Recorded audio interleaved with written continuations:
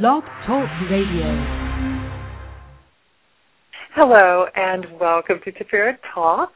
I'm Melissa Studdard, and this is the Blog Talk Radio show for Tiferet, the Journal of Spiritual Literature, where we publish writings and engage in dialogue to promote peace in the individual and in the world. We're thrilled that you're with us right now, and we would love for you to also join our global online community. You can find it at www.tiferetjournal.com. There, in addition to interacting with other members, reading their writings, and posting your own, you can subscribe to the journal, which in each issue presents beautiful, spiritually and intellectually compelling poetry, prose, and art. This evening's guest is the wonderful prize-winning poet, translator, and essayist Jane Hirshfield. Hirshfield is the author of 7 collections of poetry and a book of essays, and co-editor and co-translator of 4 books. Her work has been frequently anthologized in places such as the Best Spiritual Writing, the Best American Poetry, and the Pushcart Prize Anthology. Hirshfield has been the recipient of numerous honors and awards and fellowships for her writings and translations. In fall 2004, she was awarded the 70th Academy Fellowship for Distinguished Poetic Achievement by the Academy of American Poets, an honor formerly held by such poets as Robert Frost, Ezra Pound, William Carlos Williams, and Elizabeth Bishop. And in 2012, Hirshfield was elected the Chancellor of the Academy. The Christian Science Monitor calls Hirshfield's poems an evocative mix of control and wildness, stunning beauty, and unseen forces. The Washington Post says they brilliantly portray even mundane experiences as if they were nothing short of revelation. Hello, Jane. Can you hear me? Yes, I can. I'm awfully pleased to be here talking with you. Oh, I am so happy to have you here tonight. I would love to start by having you tell us about the title of your new collection, Come Thief, and who exactly is that thief, and why are you engaging in this unusual request of inviting the thief in? So the thief could be many things. One of the wonderful things about metaphor is you don't pin it down to one possible choice amongst many. But I do have to admit that the poem, the title poem and the book as a whole are fairly time-haunted. And so if I had to say who's first among the many possibilities of the thief, I would have to say time itself. Transience, the fact that time brings us everything in our lives and then it promptly takes everything away from us. There's also a story, an old Chinese story whose image sits behind this idea, which is there's a hermit living in the mountains. He has almost nothing in his little hut. He goes out to gather a few edible weeds for dinner. He comes home. He discovers he's been robbed. And the only thing that hasn't been taken is a very heavy cast iron cooking pot, which he promptly picks up and runs down the dark road shouting, wait, you forgot this. Wow, that's fabulous.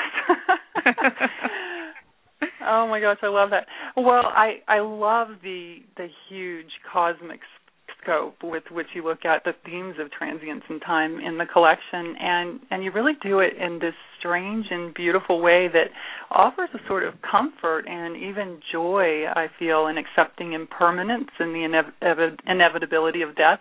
And I wanted to see if you could read us a couple of poems that deal with the subject matter and maybe talk about them a little bit. I was thinking of The Promise and Perishable, It Said. Wonderful. Great. I start with, I think the most direct one on this, on what you've just been saying, is Perishable, It Said. So I'll begin with that. And maybe I'll just say first, this poem arrived as a kind of epiphany while sitting on my window seat. So everything it describes kind of happened. I mean, not everything, of course, but I really was sitting there in my window seat eating some cottage cheese, and I saw the perishable, eat by date on the cottage cheese container, and had the experience which this poem describes. So here it is. Perishable, it said. Perishable, it said on the plastic container, and below in different ink the date to be used by, the last teaspoon consumed. I found myself looking, now at the back of each hand, now inside the knees, now turning over each foot to look at the sole, then at the leaves of the young tomato plants, then at the arguing jays. Under the wooden table and lifted stones, looking. Coffee cups, olives, cheeses, hunger, sorrow, fears. These too would certainly vanish, without knowing when. How suddenly then the strange happiness took me, like a man with strong hands and strong mouth, inside that hour, with its perishable perfumes and clashings. So, usually when you realize you're going to die, it's not such a joyful moment. But it actually, there was this quite odd, sudden realization,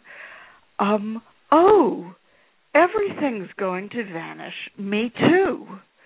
And part of the great mystery of human life is we are, so far as we're able to know, perhaps the only creature who is so continually aware of our own mortality, and yet we have to live absolutely full, engaged, saturated lives, knowing about time, understanding that, whether tomorrow or 1,000 years or 10,000 years or 100,000 years from now, almost every trace of what we've brought into the universe will be quite gone, or at least indistinguishable, and certainly not identified as being us.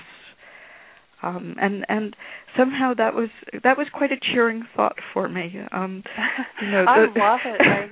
I do. I just love that poem, and I love that aspect of it, which is present really through the whole collection. I mean, this particular poem exemplifies it maybe the best, but it's present through the whole thing. And that moment of looking at the backs of the hands and the insides of the knees and the soles of the feet, it's such a great moment in the poem. It's, for everything that's implied, and it kind of takes, for me, hearing it takes me from a feeling of childhood wonder to this inevitable aging and death, all in the same moment, and I think, that's where the joy comes in partially. Thank you. It just feels magical.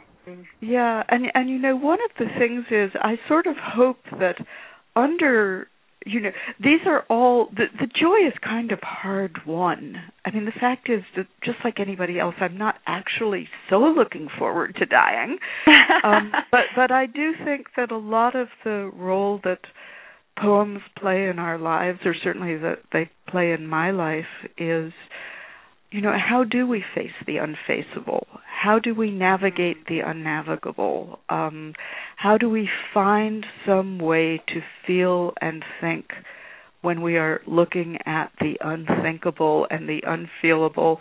And, you can either run into a granite wall and be stopped, or you find some path. And for me, a poem like this is what I think it was Robert Frost who said that poetry is a temporary stay against confusion. And every poem is provisional. Every poem is temporary. And yet for the moment that the poem is doing its work in you, you are able to say yes completely to the full spectrum of fate, including the hardest, the worst, the most frightening. And, I tend to, when I talk about the poems in public especially, or the poems themselves perhaps, they tilt at least a fraction towards the joy and the chipperness or the radiance or the acceptance. But I don't want anybody to think I walk around the world in a continual state of blissful acceptance, because right. you wouldn't need poems if you did that. Right, and that's very clear actually in the poems. So thank you. You know, that it is that both of those elements are present. That what you're embracing really is sometimes uncomfortable for you. There's discomfort there. It's even though there's joy, even though there is that comfort, there's a different kind of discomfort happening at the same time. The comfort is offered by the acceptance and the joy, but there's like a more primal discomfort underneath it that is still there, right? Right. So we can ice skate very fast over an abyss, but that doesn't mean the abyss doesn't exist. So I think you understand my poems very well. So should I read the other one? Should I read The Promise? I would love to hear it, yes. Okay. The Promise. Stay, I said to the cut flowers.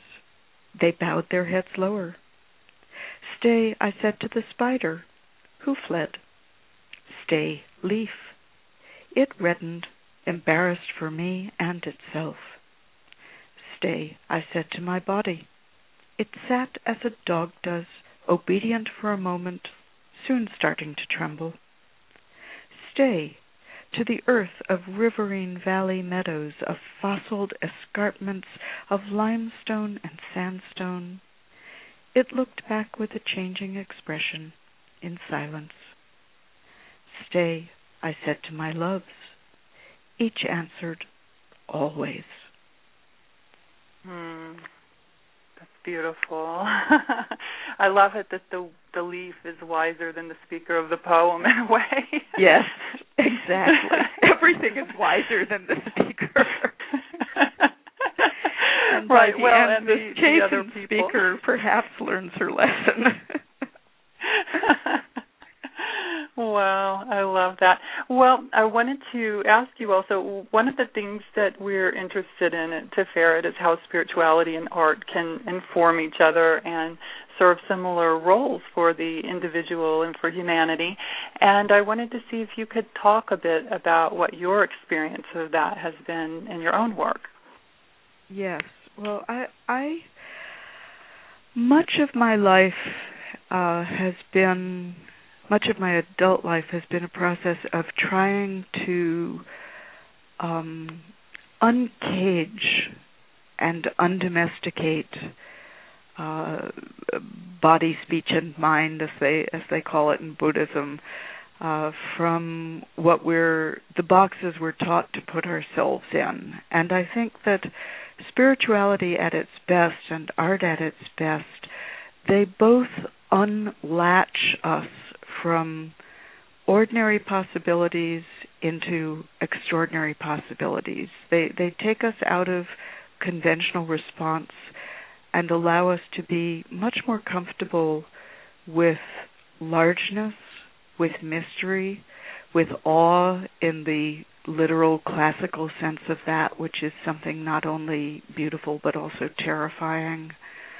I also think of both spiritual practice and art as summonings into a more concentrated and deeper presence than a lot of our harried contemporary lives tend to be lived at.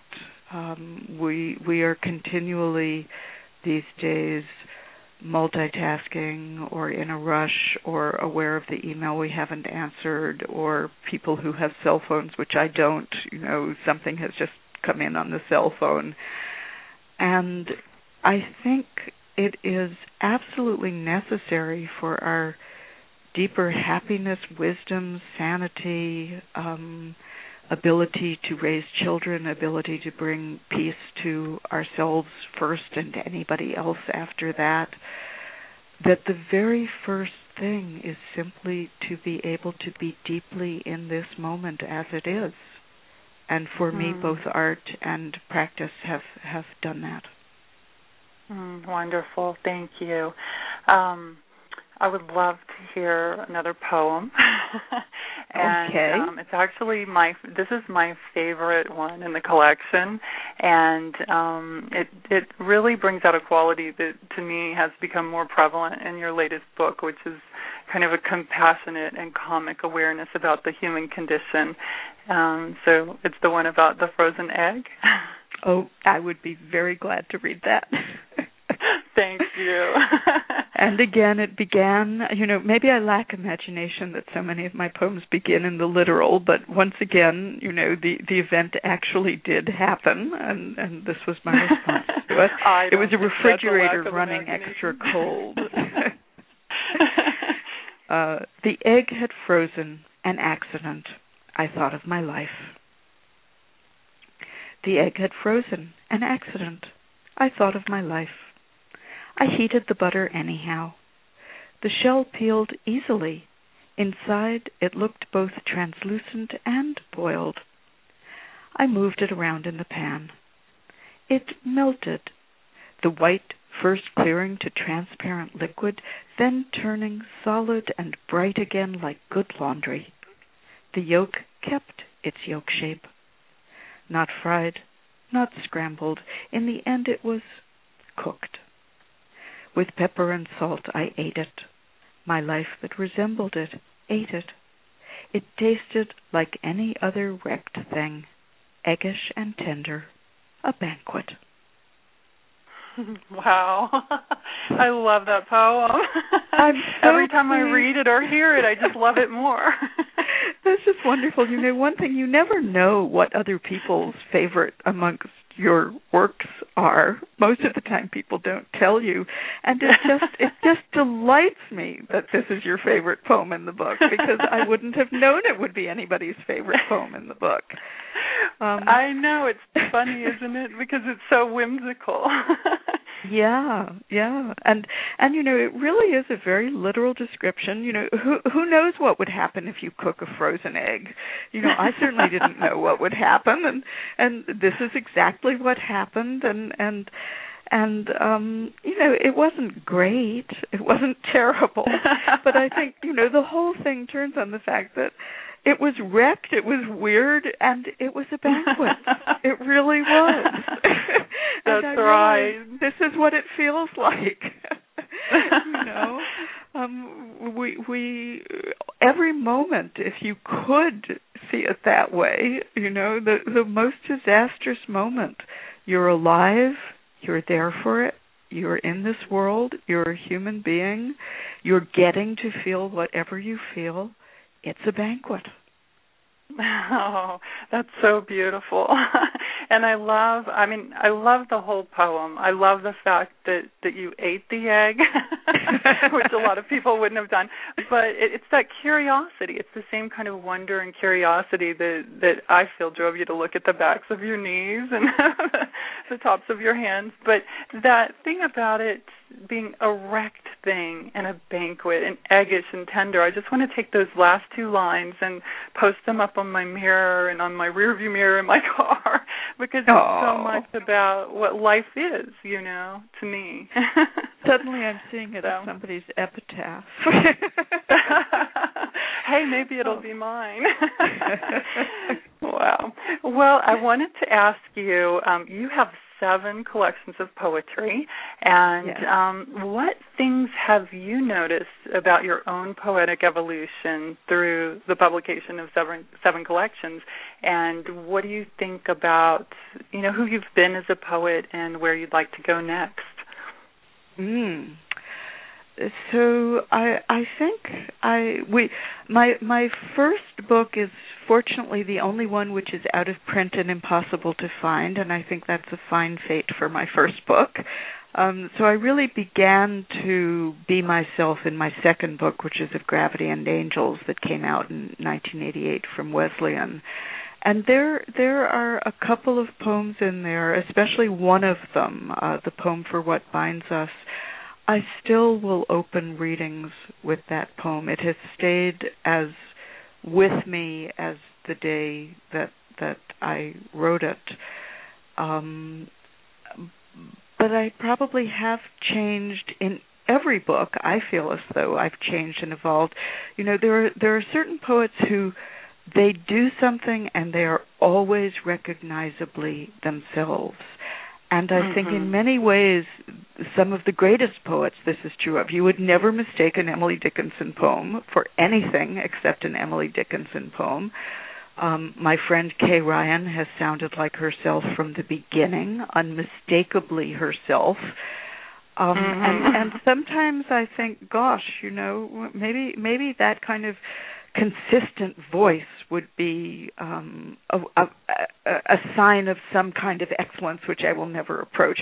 But then there are other poets of which I am that kind, where it just keeps changing, it keeps shifting, and part of this is a restlessness in me to find new ways of being, new ways of, and please don't think any of this is, Kay's poem, every poem is new. Dickinson, every poem was new. I'm not saying this as some either or reflection, but just there has been a restlessness in me which has always looked for a new way of writing, a new voice, push the perimeters, find a different style, find a different technique.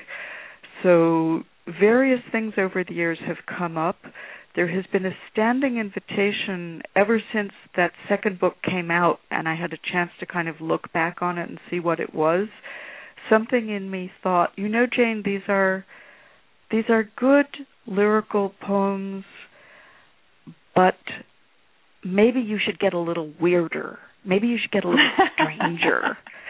And ever since then, there has been something in me which has just sort of been asking the muse, make me odder without making me incomprehensible, but just keep finding an edge and step a half inch over it.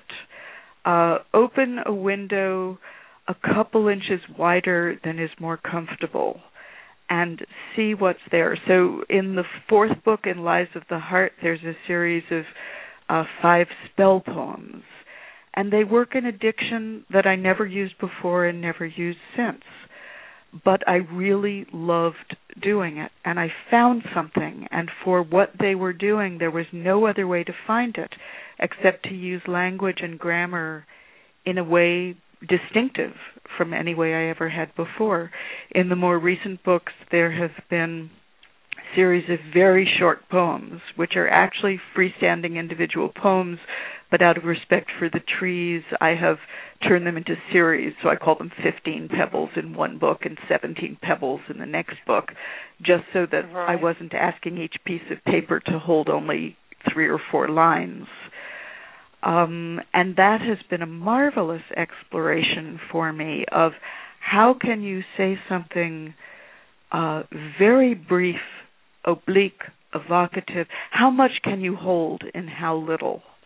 And this is something that Japanese poetry does in haiku and in tanka, but I'm not trying to write haiku or tanka in these poems. I'm trying to write some new Western hybrid that I'm finding for myself out of a deep familiarity and a deep love of the very short poem forms that have existed all over the world. The history of aphorism in the West, or Sappho's fragments, and haiku and tanka, the 4-line Chinese poem. There's something in me that loves Blake's world, Eternity in a Grain of Sand. How much can you fit into how little seems to me one of the great joys of working with poetry. And so I've worked in that form in recent years. The future, I don't know, because I never have an intention. I discover where my poems are going by writing them. I know I'm kind of interested in the last few years, some quality of the surreal has caught my poetic radar. Some kind of statements that are not logically possible and yet still hold meaning. And I don't have any of those poems within reach to read you one. But one of them that I can think of begins, once I was 7 Spanish bulls on a hillside, something like that. That's not it exactly. But, that's a completely odd thing to say. Once I was 7 Spanish bulls sleeping on a hillside. And something in me wakes up at that. I've been reading some of the South American poets with great joy again, and I loved what they were doing, and it made me, I think, go, oh, yeah, there's things you can say this way that cannot be said any other way. And I think that's the goal of a good poem. It's always trying to say something that could not be paraphrased, and yet, once it's in the poem, it can be returned to. I was kind of giggling when you were answering that question and talking about the surreal, because I had actually written in the margin of the collection as I was reading it, is it my imagination or is she getting a little more surreal? Oh, that's fabulous. Well, once again, thank you for being such a good reader. Oh, well, you're welcome. Thank you for saying that. And I'll tell you which poem it was. It was the oil and vinegar poem, how it had that, it just jumped to the image of the donkey at the end. Oh, yes. Yes. Would you like me to read that one? Oh, I would love that. Yes, thank you. Okay, so people know what we're talking about. Great. Vinegar and oil. Wrong solitude vinegars the soul. Right solitude oils it. How fragile we are between the few good moments, coming and going unfinished, puzzled by fate, like the half-carved relief of a fallen donkey above a church door in Finland. Oh, that's wonderful. And I noticed that in several poems, too, that it took a surreal turn. And what a wonderful, wonderful comment about solitude, too. I noticed that in so many of your works. In Nine Gates, you made that wonderful statement about, you said part of any good artist's work is to find the right balance between independence, born of a willing solitude, and the ability to speak for and to others. And I love that. And I see that also in your poems and the balance of the subject matter, because there are the poems that we've been talking about that are these quiet observations and quirky individual perceptions. And then there are the ones that are more about social and political issues, like like the inventive visible hovels, right? Because, okay, so, and it's about a dictator, right, who tortured people and then died without being... Exactly. So it is, that poem was triggered by the death of the Chilean dictator Pinochet, Augusto Pinochet, who died in his bed, perfectly comfortable. But I think behind it was also, as is behind, there is a very there is a thread of commentary on torture that runs through several of the poems in this book, and I think it was my extraordinary, just acute, painful impotence at the Abu Ghraib revelations, that, torture was being done by my country in my name. And I've just found that absolutely unbearable. And it was something that comes into various poems in this book in different ways. And it's not like there's ever a poem that says this is about Abu Ghraib.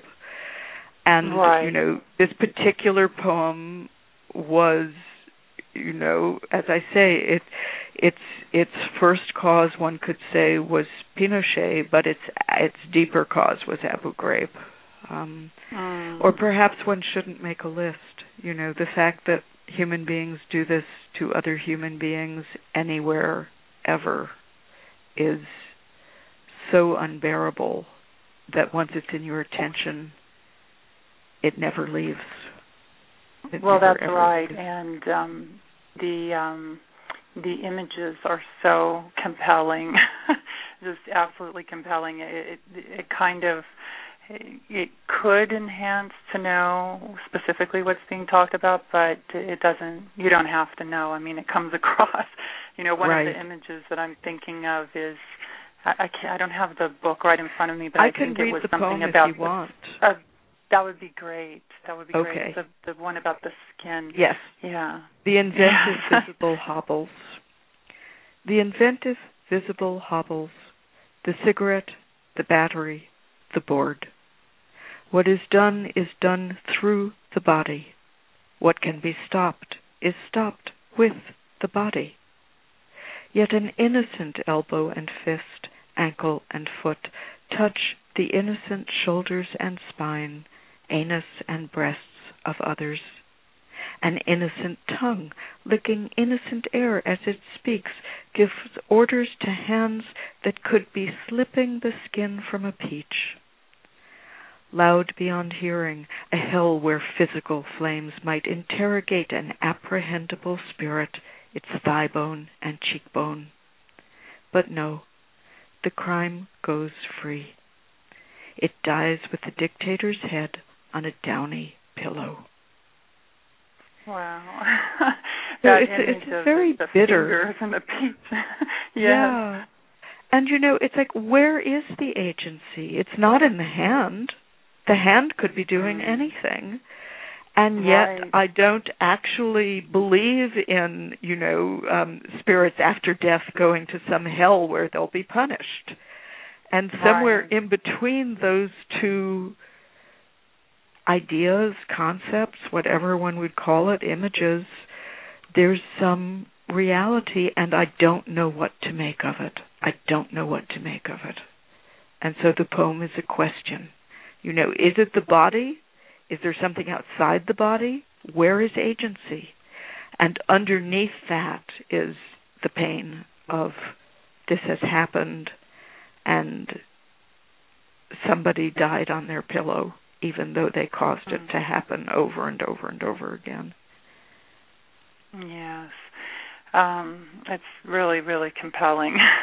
And it's hard to look at these things, so it's, kudos to you for writing about it, because it really is, I think a lot of people would like to turn away and not think about it, and it's hard to just really look at it in the way that you had to in order to be able to write about it like that and get that kind of feeling. Thank you. And it's also hard because I don't actually believe in punishment. The things would not be undone if Pinochet had been executed for them. Right. I mean, that's right. That's the the poem isn't a poem looking for punishment or revenge. It's a poem looking at rather than for anything, I guess. Right. Right. Do you feel that? Oh, go ahead, please.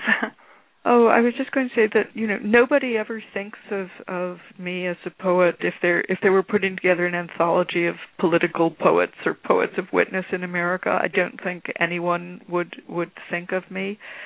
But throughout my books, if you look, there have been poems looking at these kinds of things. There's a poem about the Rwandan genocide when it was going on. Written again, a newspaper account, and I couldn't not think about it. There's a poem about the Velvet Revolutions in Eastern Europe. There was a poem after Indira Gandhi died. There's a poem about one of the so many wars between the Middle Eastern countries. There's a poem about a little tiny thing that no one remembers anymore, the invasion of Grenada. Nobody ever thinks about it. But somehow, and again, most of them aren't labeled. They don't say, this is 1984, this is what's behind it. But I'm very aware of the Indonesian tsunami lying behind one poem and the Scud missiles lying behind another. Well, I think for me with your work, what I notice is that whether it is a poem more of personal observation or it's a more social poem, all of your poems kind of lead to the same place, which is a richer understanding of what it means to be human. And so I don't want to categorize you in a way as spiritual or political or anything like that. It's just, it leads me to understanding humanity better. Does that make sense? It not only makes sense, it's what I would most want. Thank you. Oh, how wonderful. Thank you. I was thinking as you were talking about the poem that in Nine Gates, I actually quoted this today in social media, you said the words of a poem are not an end, but a means into an exploration without limit. And I wanted to see if you could talk about that a little bit, because I think it kind of speaks to what we were talking about with the poem being more of a question. Yes. I think we feel if a poem or a person or a statement is pat and thinks it knows every possible answer and ties things up in a little bow, there is a falsity to that and a stifling of richness and a stifling of understanding. Whereas if a poem holds, perhaps a hypothesis, perhaps a lot of, very clear statements, but also still some question, some mystery, some acknowledgement of uncertainty and unanswerability, then we feel like we're in the terrain of the actual ground that we both stand on and can't ever stand on. The world is very multiple, and our hearts have more than one feeling in them at once. And I think what I want of art is something that clarifies without simplifying, so that you feel clearer even though you don't have an answer.